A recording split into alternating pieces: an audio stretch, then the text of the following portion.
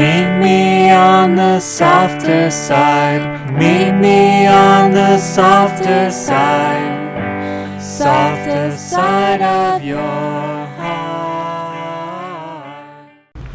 Hi there, and welcome to the Skylight Books Author Reading Series. You can find out about this and all of our other author events at www.skylightbooks.com, where you can also browse our inventory as well as order books online. You can also follow us on Twitter or even be our friend at facebook.com. If you'd like to talk to a real person, we can be reached at 323-660-1175. And don't forget, Skylight Books depends on listeners like you to help support us. So whether you're in our neighborhood or browsing online, buy a book or two to help ensure that we'll be around for a long, long time. Thanks and enjoy. Here to present his debut satirical novel, Channel Blue, is Jay Martell, which he disappeared. There he is, coming out of the shelves. I'm sorry, I was momentarily lost in the children's book section. I couldn't find my way out of the labyrinth. Don't know if I even need this. Thank you so much, everyone, for coming. All my friends, thank you. I really appreciate it. And thank you to Skylight Books for. This is stop 2 on my book tour, which has 2 stops, and so and Skylight was part of both of those, and I really appreciate it. And hey, Sean. This book it comes out of sort of a difficult time for me personally. I started writing it about 7 years ago, and. At that time, I'd been working for 20 years as a writer for TV and movies, and was feeling that at that point that my words were very sort of valueless and replaceable, as is that's part of the hazard of that kind of work. But everything was exacerbated by the fact that there was a writer's strike going on, and the studios had stopped buying screenplays, and I had just bought a house that I couldn't afford, and this is all combined. Hey guys, this is all combining to make me feel like even more kind of irrelevant than usual. And but I would go every day to this small studio apartment where I was writing and sitting amidst the sort of patchy, gunky carpet and the stains on the wall, and wondering, like, what am I doing? And I realized that as I was sitting there trying to write, that I still felt like my writing had value and that I still had something to say. And this, the contrast between this and my circumstances made me laugh out loud. And I don't know if any of you have made yourselves laugh out loud when you're alone. Yeah. For me, it's usually kind of a social act, but so when I make myself laugh and I'm by myself, I think, oh, that's probably funny, and and so I said, oh, if I think this is funny, maybe someone else will think it's funny. So I started writing a story about a down on his luck screenwriter who was having a hard time finding relevance in his work, and then it just sort of took off from there, and it was completely, fiction, of course, and not autobiographical at all. But I was able to, I was able to kind of pour every day into. I had this thing that I could kind of put everything that I felt was true or happening to me at that time into a story, and then after 4 or 5 years of this, I started showing it around to people, and they said, "Well, this is science fiction,"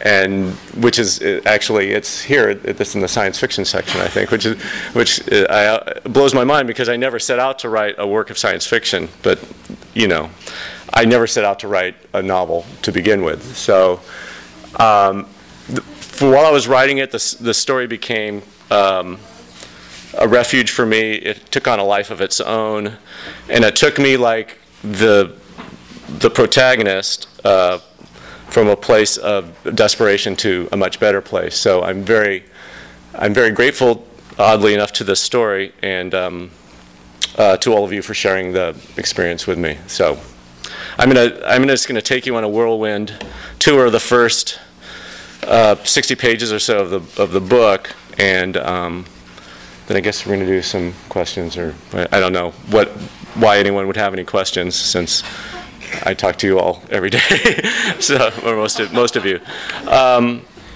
So the main character, Perry Bunt, is a down on his luck screenwriter who's teaching a screenwriting class at a community college. Perry's students generally fell into two categories that he labeled the geniuses and the nut jobs. The geniuses were laconic, arrogant young men and women who dreamed, like Perry, of being successful writers. This class was a tedious necessity for them, a stepping stone to surpassing their poorly dressed, caffeinated instructor and being recognized for the geniuses they were. When Perry praised, they listened attentively. When he criticized, their eyes glazed over as they traveled in their minds to the ceremonies where they would gratefully gather their Oscars, pausing long enough in their acceptance speeches to attempt to remember without success the name of that discontented, sloppy little man who was once their teacher. Perry disliked these students the most because he had been one of them. Then there were the nut jobs. These were students like Dorina Stump, a born-again 52-year-old night nurse who was honing her skills to deliver the good news to Hollywood. Her 200-page screenplays inevitably involved heroes who were handsome Baptist ministers, villains who were Volvo-driving atheists, and miraculous events. Many, many miraculous events. Perry thought about reading them the same way a doctor thought about treating a penicillin-resistant strain of pneumonia. Finally, or in Perry's mind, ultimately, there was Amanda Mundo. Amanda transcended categorization. Never had someone so charming and normal taken Perry's class. But this was only the beginning of Amanda Mundo's uniqueness. In his successful years, Perry had met many beautiful women. There had been stretches of Perry's life when he had gone weeks without seeing a female he didn't want to have sex with. In Hollywood, unattractive women were encouraged to move or hide themselves in basements. And in Hollywood movies, this erasure of the non-beautiful went a step further. Every heroine's name that Perry introduced into his screenplays was followed by a two-word character description: extremely attractive. Unless the heroine was someone you might have a hard time imagining being extremely attractive, such as an aging field hand or a crippled fishmonger. In this case, Perry would describe them as extremely attractive in a down-to-earth way.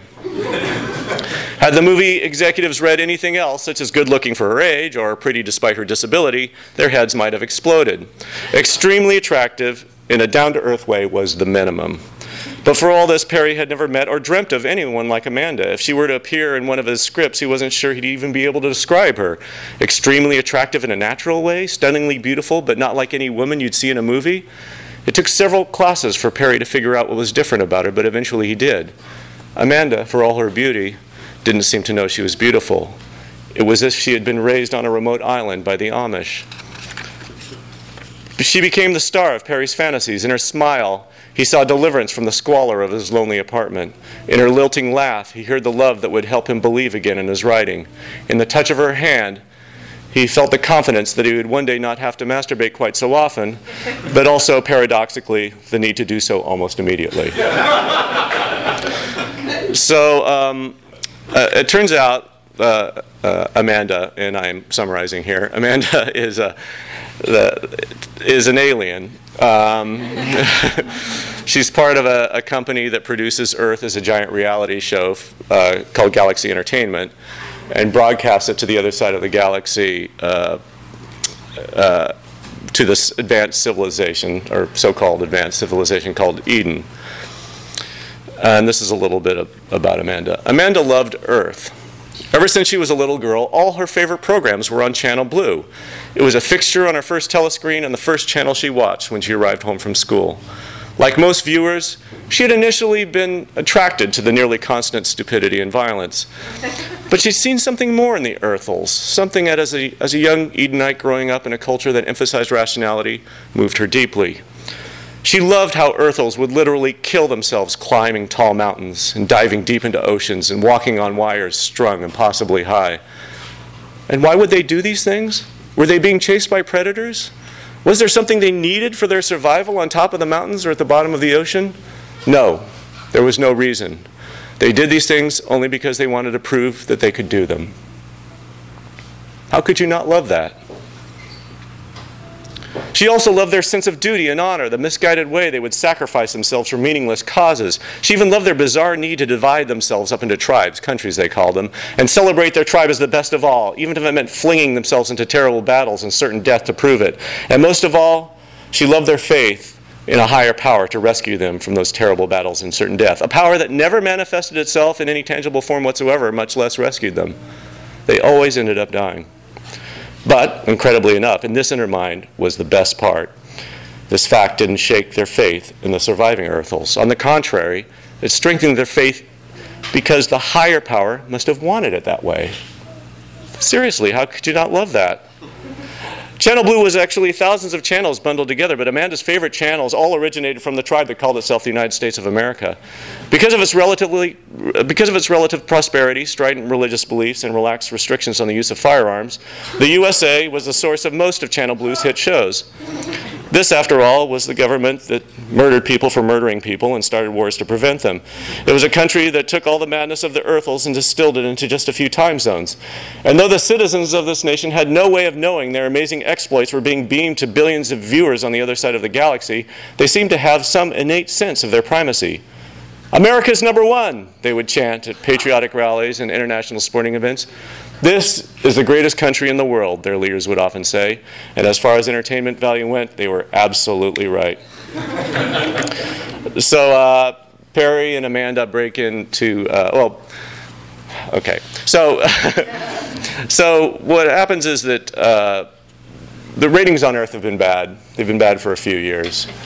People have gotten sick of how stupid and desperate the people on Earth are. And so the Galaxy Entertainment has made the decision to basically blow the Earth up and get a lot of ratings for a big series finale. And they're going to do this with a series of kind of disasters, earthquakes, leading up to, ultimately, the last stage of it is they're going to send out this pin that has a woman in a burqa, and you turn it upside down, and the burqa disappears, and it says "Made in Israel" on the side. And they're gonna send that to a few of the leaders of the Islamic world, and that's going to kind of set this plan in motion. So Amanda, it's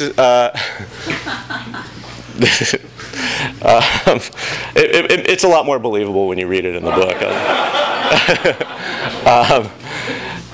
So Amanda smuggles Perry into the headquarters of Galaxy Entertainment to show him what Channel Blue is, so she can enlist his help in trying to save the channel. And this is the first time that Perry or the reader is exposed to what is actually playing on Channel Blue. The wall on the right played a series of fast clips that showed men fighting in a bar, riding soccer fans crushed under a fence, and jets colliding in midair. These assaulting images were accompanied by a rapid-fire announcement. Bar fights, soccer riots, air shows, every fatal Earthal entertainment. Catch it right now on Deadly Fun, playing exclusively on Channel Blue 752. More clips raced by, a bear chased by a camper, a bear chasing a camper, a jogger bitten by a mountain lion, and faster than Perry could keep track of, various surfers being attacked by various sharks.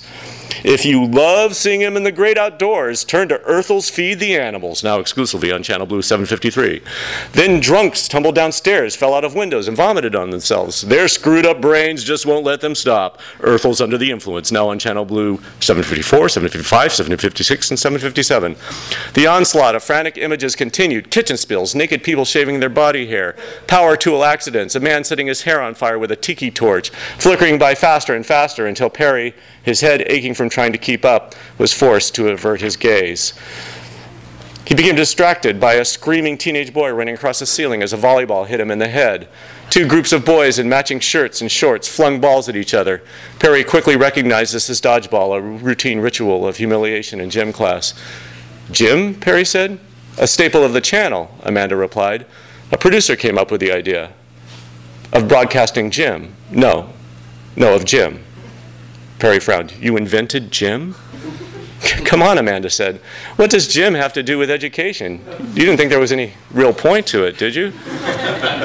While Perry tried to fathom this, the shots of gym class suddenly gave way to a middle-aged man in a hospital gown lying face down while a medical technician stood nearby. An odd cartoon starfish appeared in the foreground and, in a high-pitched voice, yelled, "Now let's go up his ass!"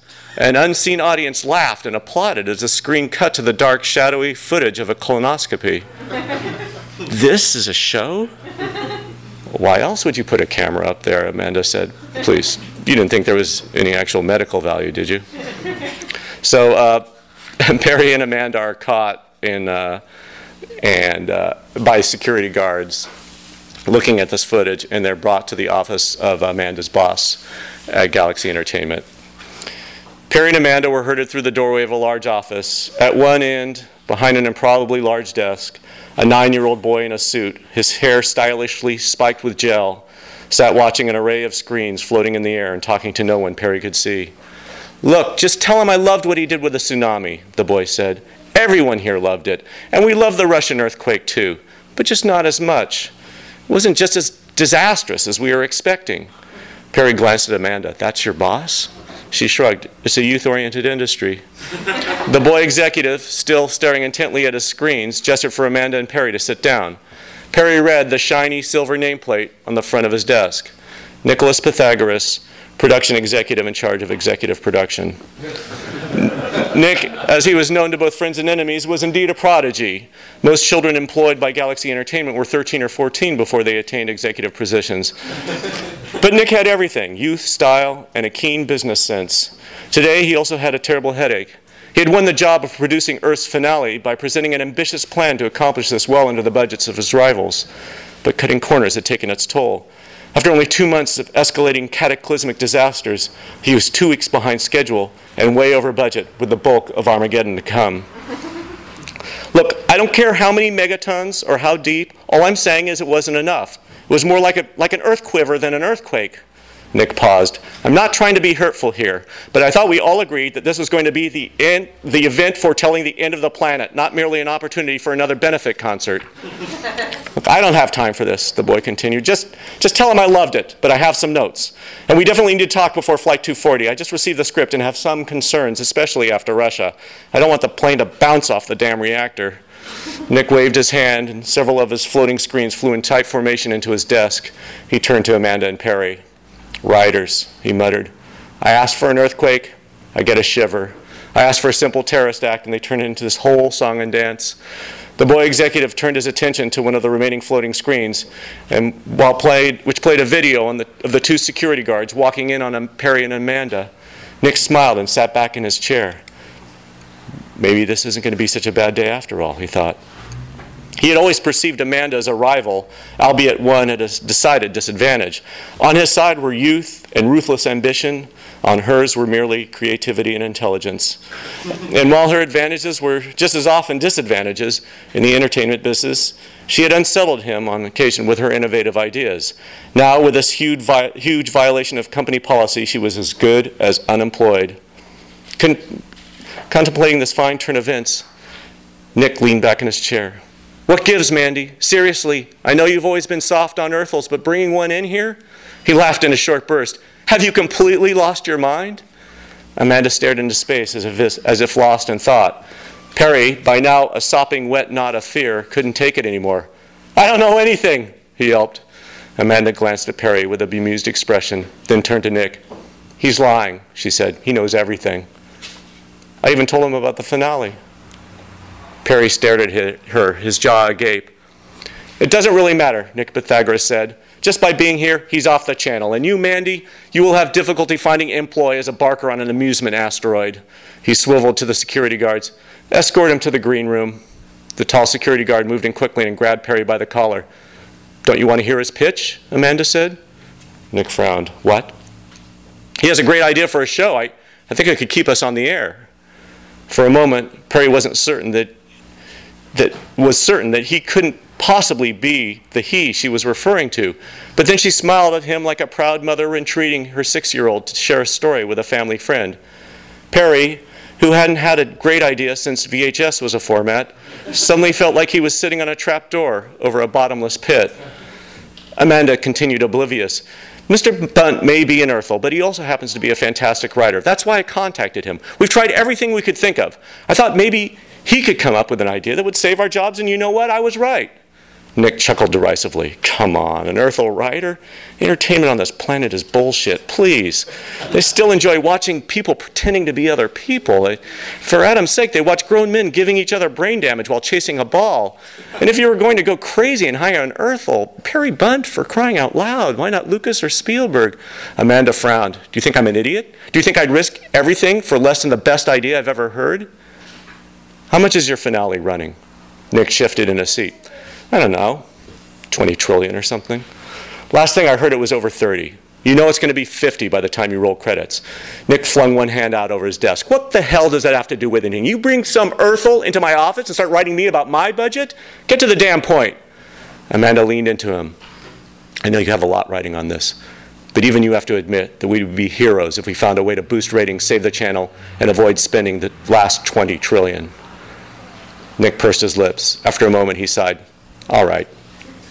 He nodded to the security guard, who released Perry and stepped back. Got a couple minutes. Give me the pitch. Nick and Amanda stared at Perry, who felt the trap door open up beneath him. Anyway, thank you.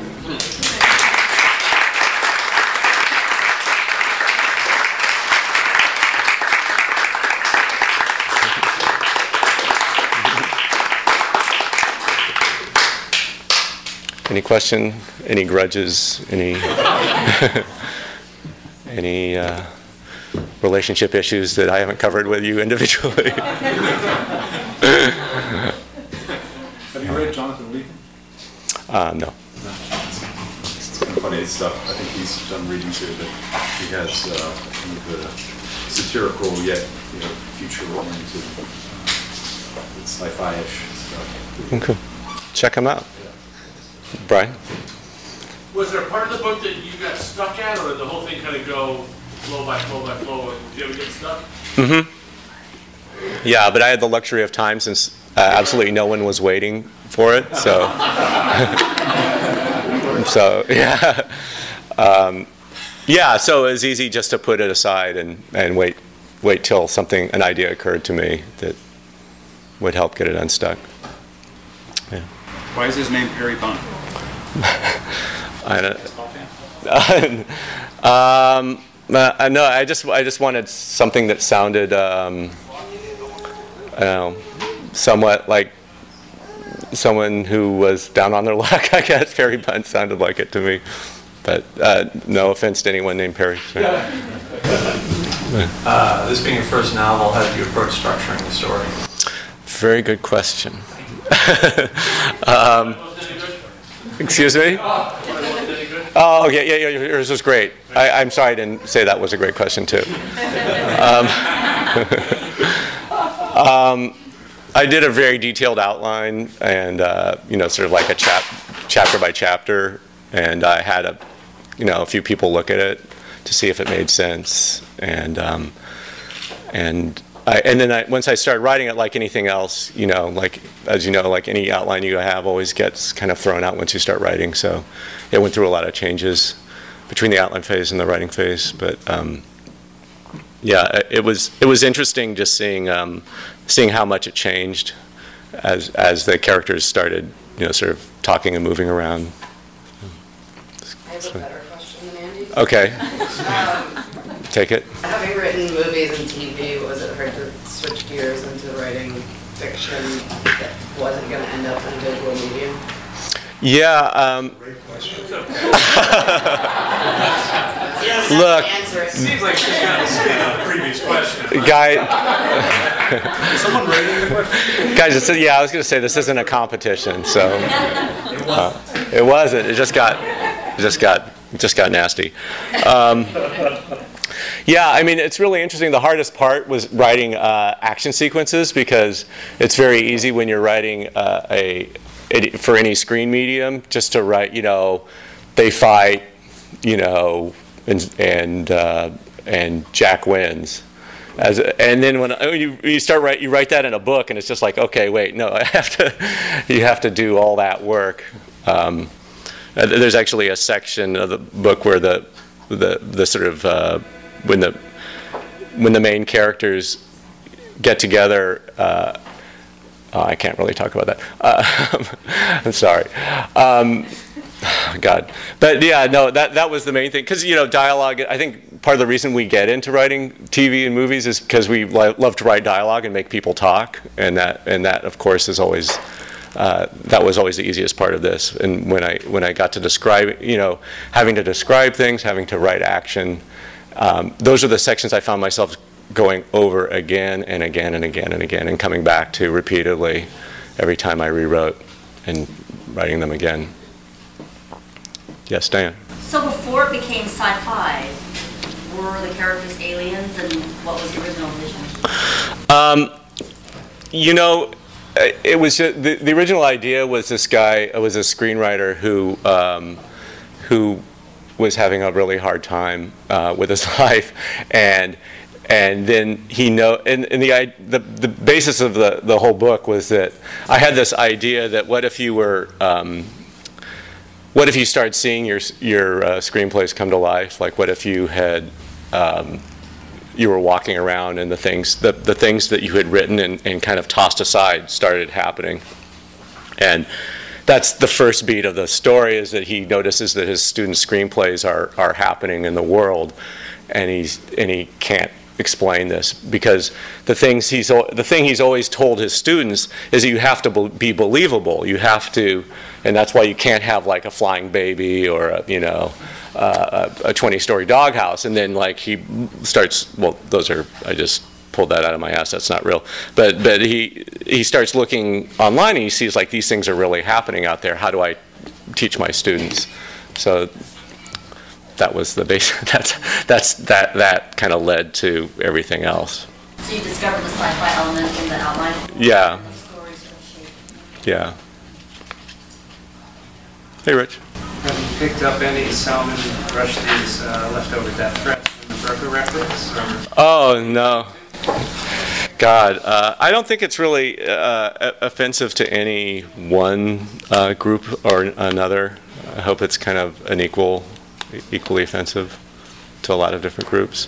But no, yeah, gosh, a fatwa would be the most I could hope for at this point, given the state of the publishing industry. I guess I shouldn't say that out loud, but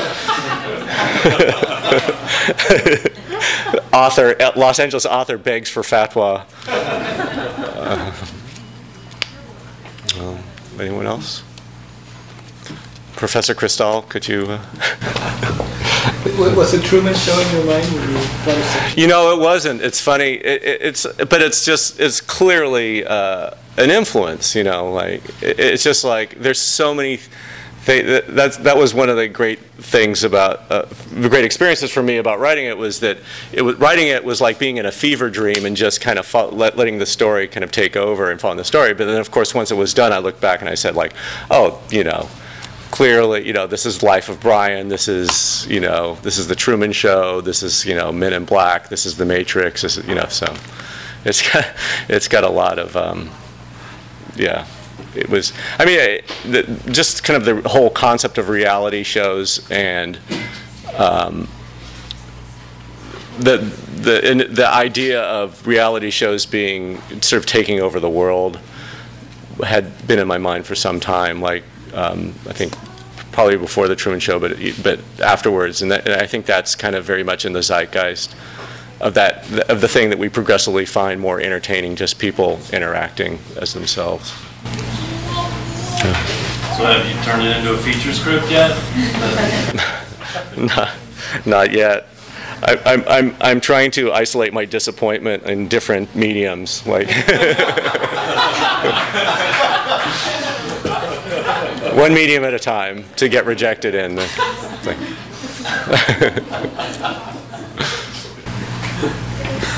How closely do you feel this story, or at least the rhetoric in the story, reflects your personal views? It's a very good question, Joel. My initial question was going to be, do you think there's a better country out there, and anyone in the United States? Uh-huh. It seems that this is a great way to poke fun of you know, a little bit of how you. Right. Yeah, I mean, I guess it does reflect my views generally. But that said, I'm, you know, when I'm writing satire, and I'm in that mode, I'm somewhat of a different person than I am day to day, you know, and as like a caricaturist will heighten things for comic effect, and it's just the same deal. Like I'm gonna push things to get a laugh, hopefully. Yeah. All right. Anything else? Thank you all for coming. I really appreciate it.